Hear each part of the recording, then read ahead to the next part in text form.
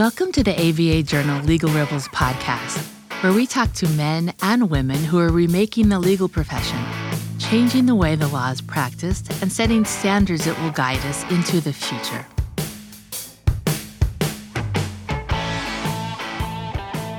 A lot has been made about how generative AI has already changed many aspects of the legal industry. Heck, we've already done a few shows on this very topic. One of the areas that has already felt the effects of ChatGPT and other large language models is contracts. Users can now use these AI-enhanced tools to help them quickly draft, analyze, and review contracts. All you have to do is type in what you want, and the tech does the rest. Of course, it isn't that simple. The technology is still in its infancy, and there are limits as to what it can do. And we've already seen how it can produce inaccurate results, also known as hallucinations. Nevertheless, the potential is there for lawyers to save tons of time when it comes to contract drafting, review, and analysis. And as the tech continues to improve, who knows what it might be capable of. My name is Victor Lee, and I'm Assistant Managing Editor of the ABA Journal.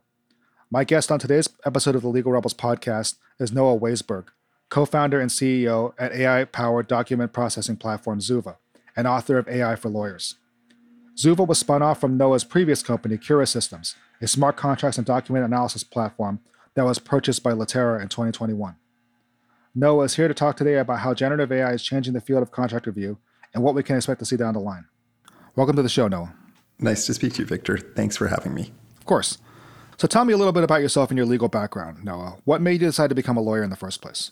So I come from, I'm sort of third generation lawyer. My grandfather was a judge and my dad was a lawyer. And I actually thought I was going to be a professor. I was in a PhD program in political science, but realized that wasn't the right thing for me. And I was very well qualified for law school. And so I ended up going to law school and practiced for 4 years at Waugh in New York doing corporate law, and really liked a lot of things about the job, but also knew that it wasn't something that I felt like doing for the rest of my life.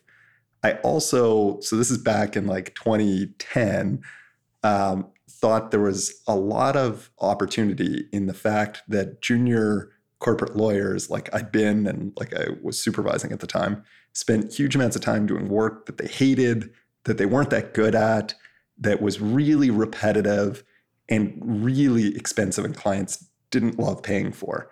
And that was sort of not that fun being a junior lawyer doing that stuff, but it also seemed like it wasn't sustainably going to continue that way.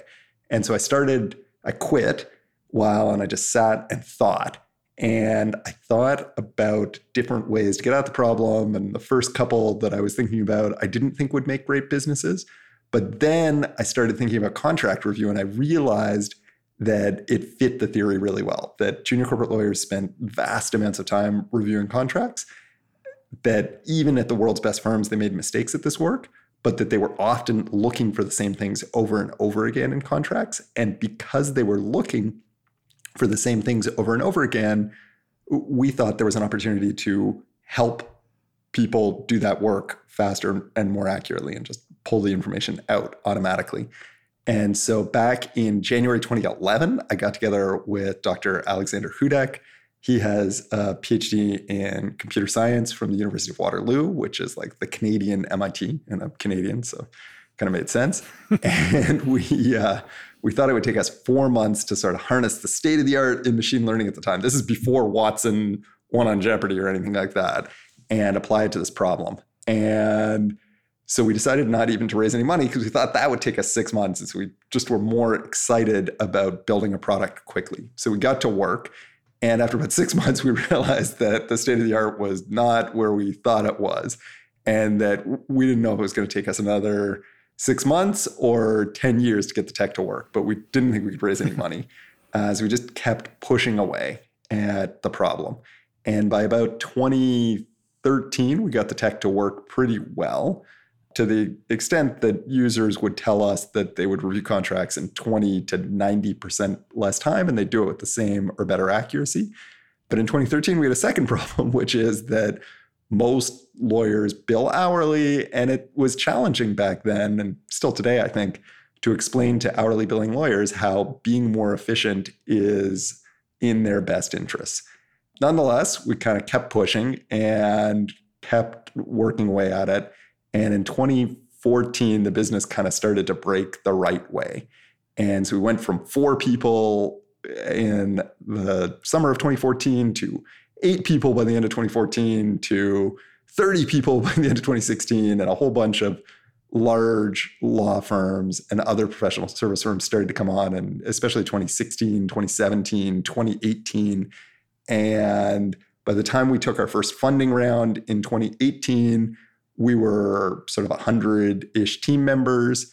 And by the time we sold the business to Latera in 2021, 18 of the sort of world's top 25 M&A league table firms used Kira to help them in contract reviews. That included like more than half of the AmLaw 100, I think 7 of the AmLaw 10, 7 of the Vault 10, 10 or 11 of the top 12 UK firms, and leading firms in Canada and Brazil and India and Denmark and all sorts of places over the world. So we kind of got it to a pretty good place. And my understanding is that it continues to thrive within Latera. Gotcha. Well, so let me ask you this. I mean, obviously, kind of taking a step back and looking at it from sort of the, taking sort of like a 12,000 foot view of things, I guess. So obviously the famous saying about contracts, and it's true, is that, when you're in law school, you don't actually look at a contract. You just learn about, you learn about the principles around it. You learn about the case law, and you learn about the underlying statutes, but you never actually look at a contract. I mean, do you think that's part of the problem as far as like these young associates, they've never seen a contract before except maybe like the lease they sign when they when they have to go after they get their job, they have to sign a lease to like go live somewhere close to the office.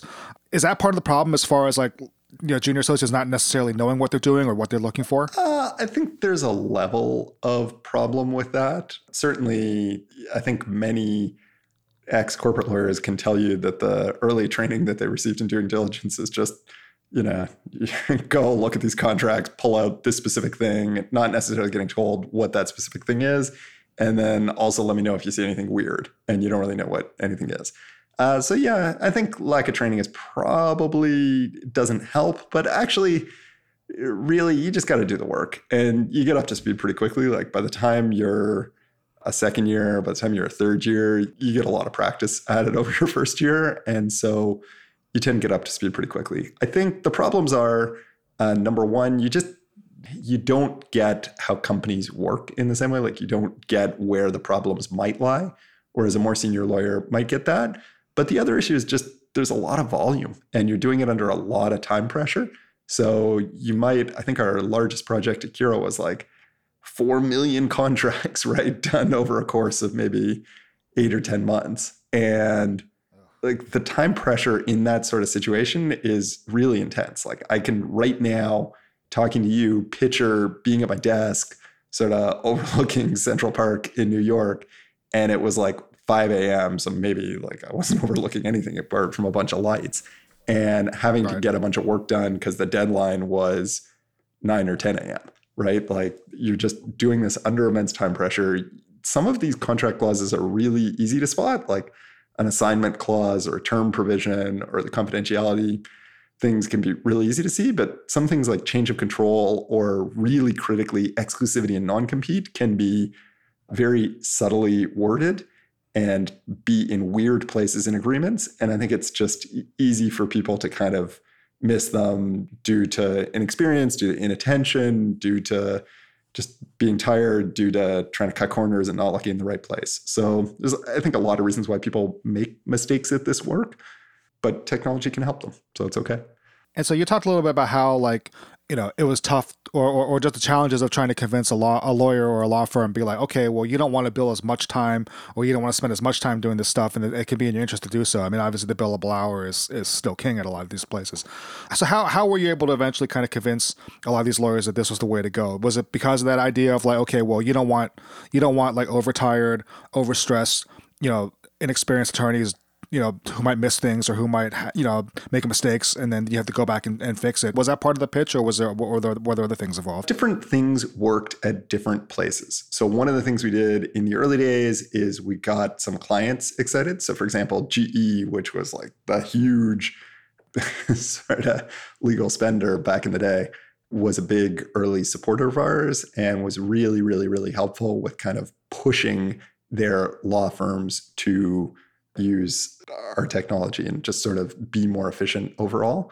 So I think having clients push and express to senior partners that they really were interested in getting better value out of their work was helpful. I think there were firms where they tried our tech and they found that their people were as accurate or more accurate. And I think that was really persuasive. I think there were firms that had business model considerations where it mattered to them, like either they were battling to win more hourly work or they were trying to make a shift to fixed fee. I think there were firms where that worked, but really it was different things at different places to get our first toeholds. And then as we started to get our first toeholds, it just started to work. Like you get the first few places on, and then you can start to go to firms and be like, well, like many of your competitors are using us. You should get on this too. And it just becomes much more persuasive as you get more firms on. Gotcha. Before we continue, let's take a quick break for a word from our sponsor. And we're back. So let's talk what things were like before generative AI came onto the scene. So what was the area of AI-assisted contract review like, and what were things that it did well, and what were things that maybe it didn't do so well? So what the technology was really, really, really good at doing was finding relevant information in contracts, pulling it out, and showing people where it found the information in the original copy of the document. So generally in a system like Kira, you'd have kind of one side of the system where there would be the extracted text that the system had found, and there'd be another pane where you'd get to see a view of the original document, complete with highlights where the system had found stuff. So like, here is the change of control clause, and here's what it looks like in the original agreement. And the technology was really good at doing that. And I think users reported really positive results, like very normal to hear 30, 40, 50, 60% time savings on reviewing an individual contract using the technology. Mm-hmm. And so what are some things that maybe it didn't do so well? Well, the technology always made mistakes, and it's still going to continue to do so. So I think that's just an issue. It's not perfect. And so ideally, the technology is set up in such a way that a human can expand upon what it finds. So I think that's area number one. Area number two is that it was a lot of effort sometimes to teach the system to find something new. Like Kira, for example, which is a system that I knew best in this area, or Zuva, find, say, 1,300 different data points in contracts out of the box. And that's really good, but there are lots of situations when people need to find more. Like between Kira and Zuva, our customers have taught the software to find 20,000 additional data points. Sometimes that teaching is pretty low effort, but there are also times when it can take real work to do so. And I think with generative AI, you have the potential to do that a lot quicker sometimes. So that's point number two. Point number three is technology in this area, the pre-generative AI technology in this area was really good at finding specific parts of documents that were relevant. And frankly, like as good, maybe even better in some cases than untrained Gen AI, and maybe even roughly as good as trained Gen AI at finding relevant parts of the document. But what it wasn't great at, and we always struggled to kind of get it to improve at, was getting structured information out of contracts. So structured information could be putting the date into a normalized form. It could be, but especially, or other forms of normalization like that, but especially not just doing something like finding the assignment clause, but breaking the assignment clause into one of 6 categories, and that are always the same across documents. Because when you have information in structured form, there's so many cool, neat things you can do with it. Like you can do better visualizations and sortings. You can trigger actions. If you think about, suspect we have a mostly lawyer audience, so maybe people are using Excel a little bit less. But if you think of an Excel spreadsheet where you have free text fields, it's okay. But if you have actual structured text fields like exact dates or numbers or drop-down choices, it's just so much more powerful. Like you can sort based on those drop-downs or sort based on the dates, and it's so much more powerful. And the pre-Gen AI technology struggled to do that despite a lot of effort. Frankly, the Gen AI stuff also struggles to do it, but we found you can get it to work to do that. And that's really exciting with Gen AI. Gotcha. So it's kind of taking a step back, talking about generative AI and whatnot. So can you just kind of walk me through, like, how would you use it, like, to analyze a contract or to draft a contract or review a contract? Like do you just like type in a bunch of prompts and it brings up the relevant clauses, or is there something else to that? Well, if you're using Gen AI to review a single contract, like that can work depending on how long the contract is.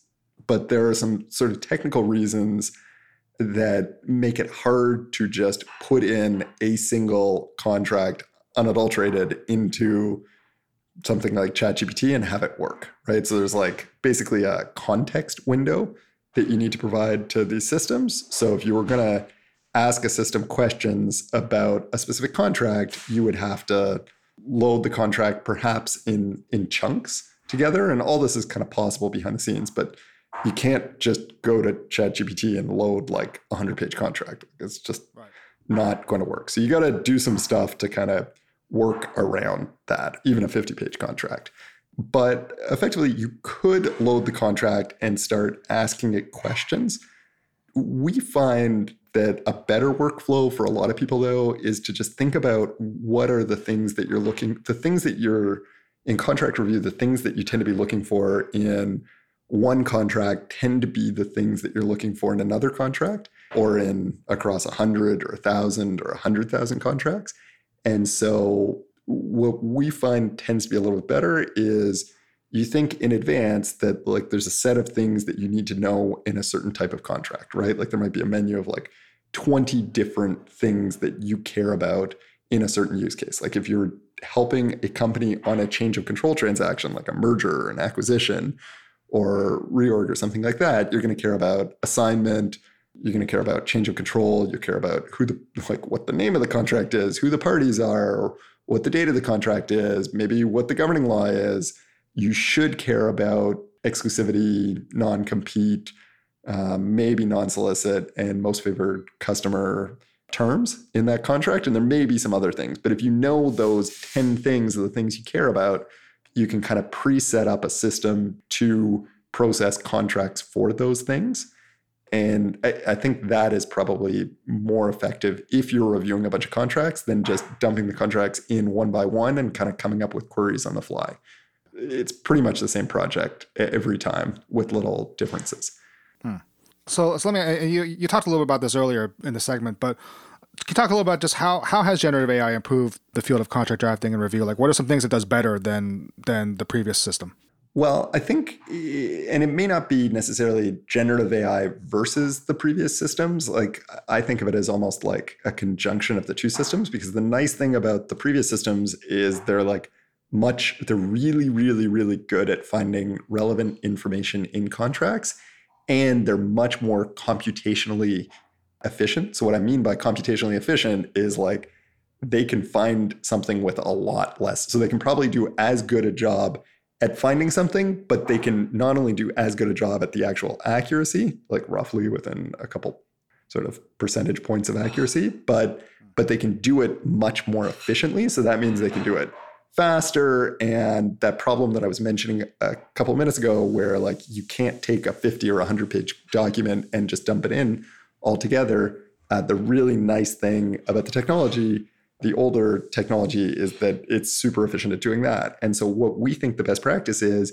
to use some of that previous technology to actually find the relevant parts of the agreement and then pass those relevant parts into an LLM to do some of the things that they can do so well, which is actually like decide which one of a number of options a given clause might represent. So take that information that's found by the other system, pass it through the LLM, and get out like an ABCD type response. Like the contract is not assignable, or assignment requires consent. Does that make sense? Yeah, so it kind of builds on like what you've already done, kind of thing. This is more like incremental change as opposed to like a diametric one, I guess, right? Yeah, I think so. In the area of contract review, I think the massive change is that you're able to get to structured information now, and you could not really practically do that before. Like you could do it a little, but it wasn't good and it wasn't accurate and there were a lot of trade-offs. And now you can do it and you can do it pretty well. And that's a big change when you're talking about contract review. So I think there's a bunch of different ways to get to that outcome. We have a perspective on what's the sort of optimal way to get to that outcome, but I think there are different technical ways you might get there. But I think to me, that's the big change in contract review. Now, in drafting and the like, I think there are bigger changes, right? Like the systems can, like a generative AI system can draft a contract for you. Whether or not that's a good idea is sort of a different question. Like I personally have a pretty strong perspective that you're probably a lot better. Like I think you're probably a lot better off starting from a precedent or a template that you trust. Like ideally a template, but if you don't have a template, maybe a precedent that you trust. And then maybe using generative AI instead of control, like a find and replace, to sort of tweak the template to suit your needs. For me, as someone who's not practicing right now, but did, that's a spot that I would feel more comfortable, because I think if you're just asking it to draft a contract for you, it's kind of like the same as just going on Google and finding like a random agreement. Like might be good, might be bad. Like who knows? So it's like I saw it on the internet, so it's fine. Yeah, totally. Like I found this on like it was like a top 10 Google search result, so it must be good, right? Like and appropriate for my situation. Like to me, that's despite the fact that I'm working under Illinois law, not Delaware. Like who knows? I know when I was a lawyer, like we put a lot of care into just even choosing the right precedent agreements to pull from. And it was something that was not taken lightly. And so the idea of, asking an AI to kind of do that for me, maybe I'm old and like a dinosaur, but that makes me exceedingly uncomfortable. And I worry that it has the potential to just cost errors, but also just cost time. Right? Like I think it could be a lot quicker to just start with a trusted document and then use the technology to help modify it. Or in the rare instances where someone has to freestyle draft a clause, then maybe get the generative AI to help take a crack at that. Like I could see that being useful. But on the whole, my experience with creating contracts was that lawyers tend to create contracts starting with trusted precedents. And I still think that's probably the right workflow. Gotcha. And so this might be kind of a related question, but what are some areas that you think, with generative AI that need improvement as far as, contract drafting and contract review? Well, I think the broad problem with the generative AI is like you can't trust it in multiple ways. Like number one, it makes mistakes, but number two, you don't have a great sense when it's making mistakes. And some of the mistakes can be pretty bad mistakes. So I think it's spectacular technology, like really, really impressive technology. But I think it just needs to be used with the right guardrails for the right situation. Like I got my ChatGPT premium account. There are times when that can be useful and I might use that. But I think there's other situations, like especially if you're in a kind of situation where doing the job right matters, or if you need to do something at scale, where you should think about just leveraging maybe a modified version of generative AI technology. All right, so let's take another quick break for a word from our sponsor. And we're back. All right, so now we're going to talk about where things are heading. And obviously, this is the million-dollar question regarding ChatGPT and other generative AI tools. Are they going to replace humans? So let's just get this out of the way. Should humans be concerned about whether or not they'll lose their jobs to these machines? Technology is really impressive, and I think it's hard not to play with it and then not think about your sort of place in the world. And I definitely have had those types of thoughts. But actually, I think this technology, I think of it as the same way as the previous contract review technology, which is the technology can definitely make you faster, and that has implications. But I think the more interesting question is, what are things that you can do now using the technology that you couldn't before? And is there opportunity for even expanded work because of the technology? So just thinking about the contract review space, which we've been talking about, if I think about the state of how transactions tend to get done, if I'm doing an M&A transaction for, say, $100 million acquisition in 2010, back when I was practicing, or at a lot of firms in 2023, if I'm doing a $100 million acquisition, I'm probably going to review somewhere from 50 to 150 contracts. In fact, a $100 million company probably has 2,000, 5,000, 10,000 contracts in a lot of cases. And so what that means is, as a lawyer, I'm reviewing a subset of all the agreements that I might on this one. And the reason that I'm only reviewing a subset is basically due to resource constraints, right? Like, people don't feel like paying for me to review 2,000 or 5,000 contracts. They only feel like paying me to review 50 or 100 contracts. So one way you could approach the technology is you could say, well, I typically review 100 contracts. I'm going to review 100 contracts, and I'm going to use a system like Kira or eBrevia or Luminance or whatever to do this review and help me along. So I could do that. And instead of it maybe taking me 100 hours to review those 100 contracts, maybe it takes me 50 hours because I'm using the technology, and maybe my accuracy is a little bit better as well. So that's, I think, one way you could think about using the technology. But to me, the more exciting way to think about the technology is to think about, like, what if I went to my client and I said, hey, would you be interested if I could review all your contracts instead of just some? So instead of just reviewing 100 contracts, maybe you still review those 100 contracts using the technology, and it takes you 50 hours instead of 100.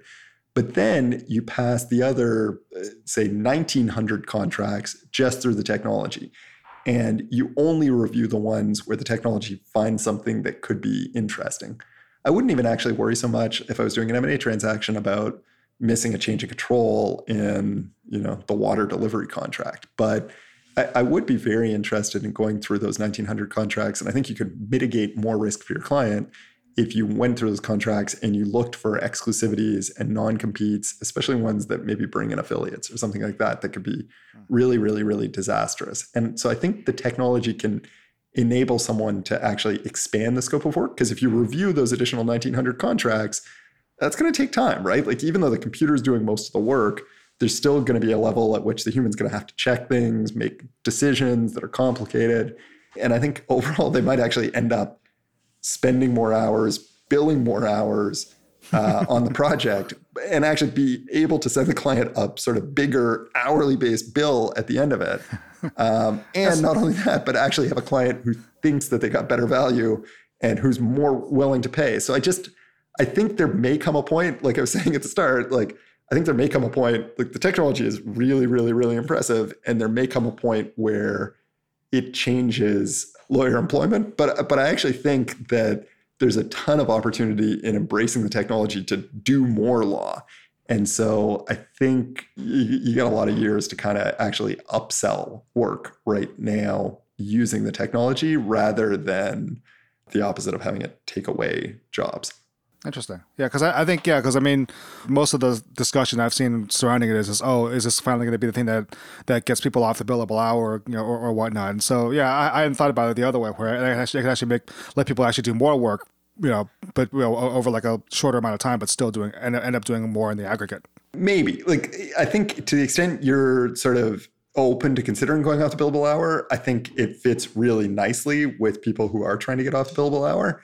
My sense is, at least in sort of US corporate law, it's still like billable hour work represents like 85% of all the work done, right? So to the extent you're open to thinking about efficiency and switching off the billable hour, I think efficiency technology can work really well with switching off the billable hour, right? Like, it's pretty obvious that if you're charging someone a flat fee and you can do the work with less effort, that's more profitable.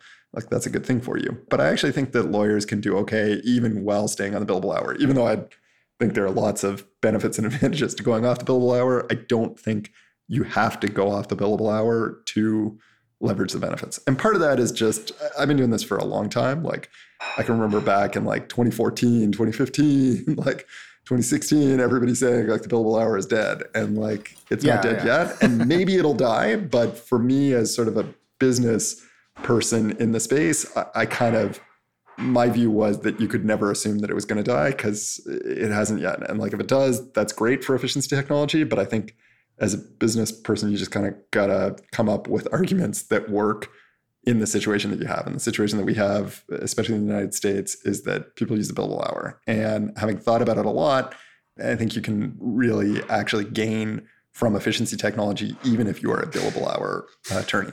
By the way, if anyone's interested in kind of reading more of my thoughts on this, I wrote back with Dr. Hudak back in 2021. Alex and I put out AI for Lawyers, published by Wiley.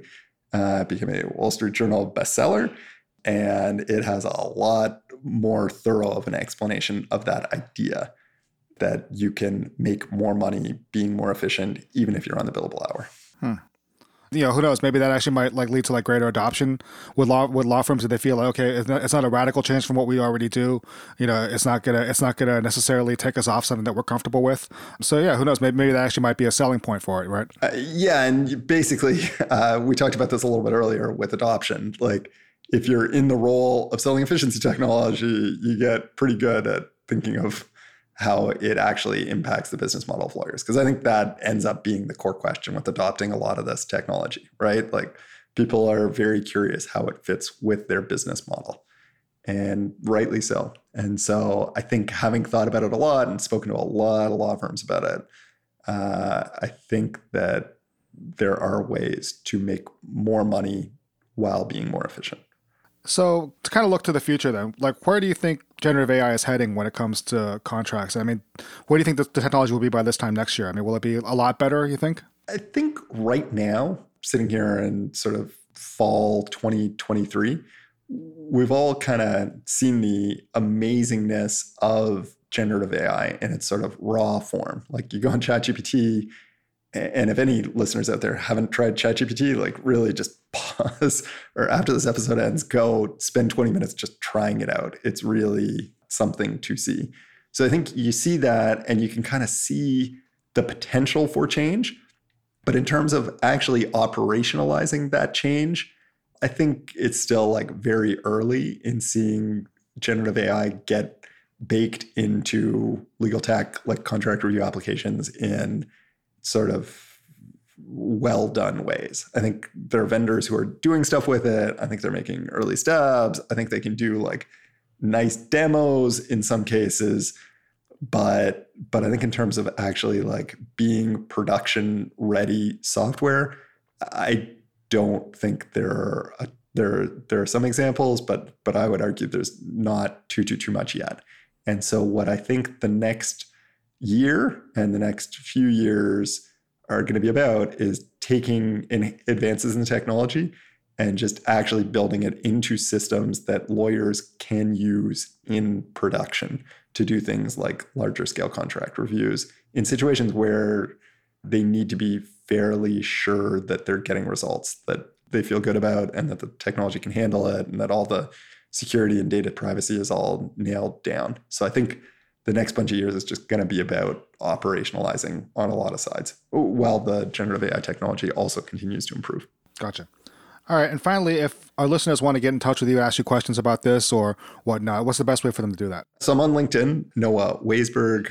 I'm still on Twitter, or X, where I'm NWAISB,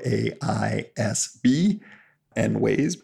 And you can also just email me or something like that. If you feel like seeing the technology in operation too, Zuva, we've really made an effort to make our technology super accessible. So you can literally go to the Zuva website and upload a contract or 10 contracts or whatever you feel like for free, and just see what the technology can pull out. So lots of ways to interact. And then if you feel like reading some more about my thoughts on just especially how the technology is going to impact the practice of law and just sort of the business of law, I think we've heard a lot of very positive feedback on AI for Lawyers, the book that Alex Hudak and I did. Gotcha. And if you're a 5-year-old who wants to learn about machine learning, what's the best way to do that? Well, as Victor knows, I not only have written AI for Lawyers, but I'm also the author of what we believe is the world's first children's book on machine learning, Robbie the Robot Learns to Read. Also, many, many, many positive reviews on that. A little bit harder to get on Amazon, but we'll try to get a reprint done due to popular demand or something like that. Gotcha. Well, thanks again for joining us, Noah. I appreciate it. Always happy to talk to you, Victor. If you enjoyed this podcast and would like to hear more, please go to your favorite app and check out some other titles from Legal Talk Network. In the meantime, I'm Victor Lee, and I'll see you next time on the ABA Journal Legal Rebels podcast. If you'd like more information about today's show, please visit legalrebels.com, legaltalknetwork.com, subscribe via iTunes and RSS, find both the ABA Journal and Legal Talk Network on Twitter, Facebook, and LinkedIn, or download the free apps from ABA Journal and Legal Talk Network in Google Play and iTunes. The views expressed by the participants of this program are their own and do not represent the views of, nor are they endorsed by, Legal Talk Network, its officers, directors, employees, agents, representatives, shareholders, and subsidiaries. None of the content should be considered legal advice. As always, consult a lawyer.